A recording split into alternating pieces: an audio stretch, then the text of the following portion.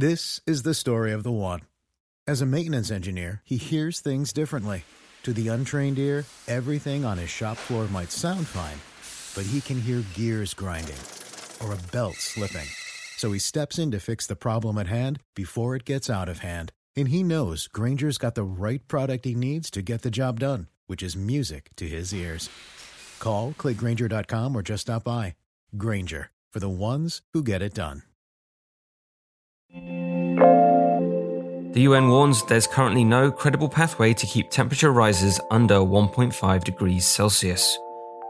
NASA's InSight lander detected a meteoroid impact on Mars, and Elon Musk now officially owns Twitter.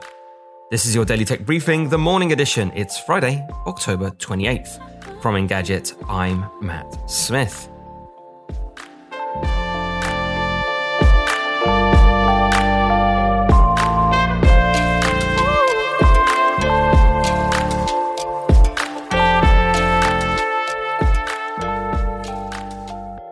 After a months-long legal battle that has engulfed Twitter since Elon Musk first offered to buy the company for $44 billion in April, the deal is done and Musk is already ringing in the changes. The Tesla boss, who has criticized Twitter's leadership, fired CEO Parag Agrawal and Chief Financial Officer Ned Segal, as well as several more top execs.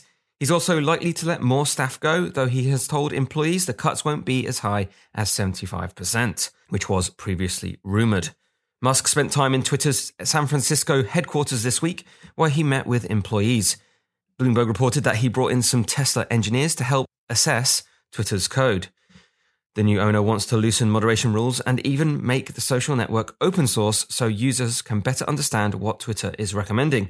More long-term, Musk has mentioned turning Twitter into the Everything app, akin to WeChat in China, and even the possibility of charging companies for tweet embeds.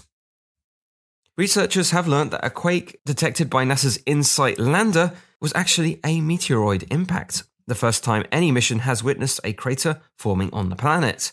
The meteoroid is believed to have been somewhere between 16 and 39 feet long. It would have burnt up in Earth's skies, but it was large enough to survive Mars's extra-thin atmosphere. The United Nations has issued another stark warning that, under current policies, the planet is falling far short of the Paris Agreement goal of keeping the rise in global temperatures below 1.5 degrees Celsius. That's the threshold scientists say we have to remain under in order to mitigate extreme, life-threatening weather events such as heat waves, droughts, and tropical storms. The statement added there was no credible pathway in place.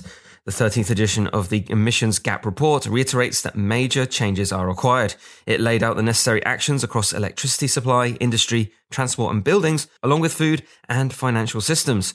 The report noted that we need to reduce greenhouse gas emissions by a further 45% by 2030. And that is your Friday morning tech briefing. Catch up on all the full stories, reviews and more over at Engadget.com. And if you like what you're hearing, subscribe to these tech briefings wherever you get your podcasts. And don't forget to leave us a review and send us your feedback to tma@engadget.com. We're taking a Halloween break for a week or so, but we'll be back soon. Have a great weekend.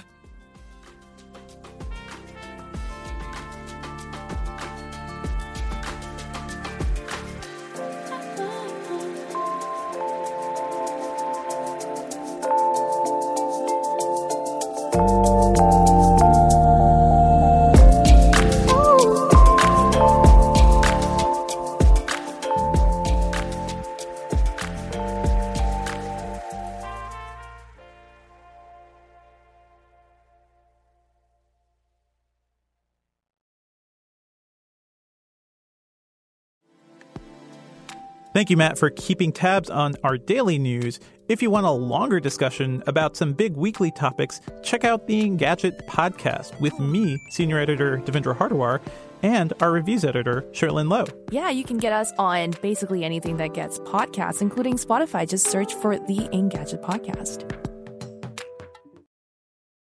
This is the story of the one.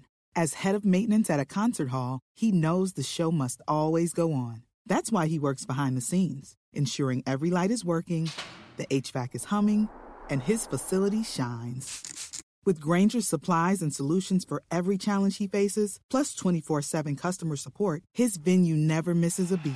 Call quickgranger.com or just stop by. Grainger, for the ones who get it done.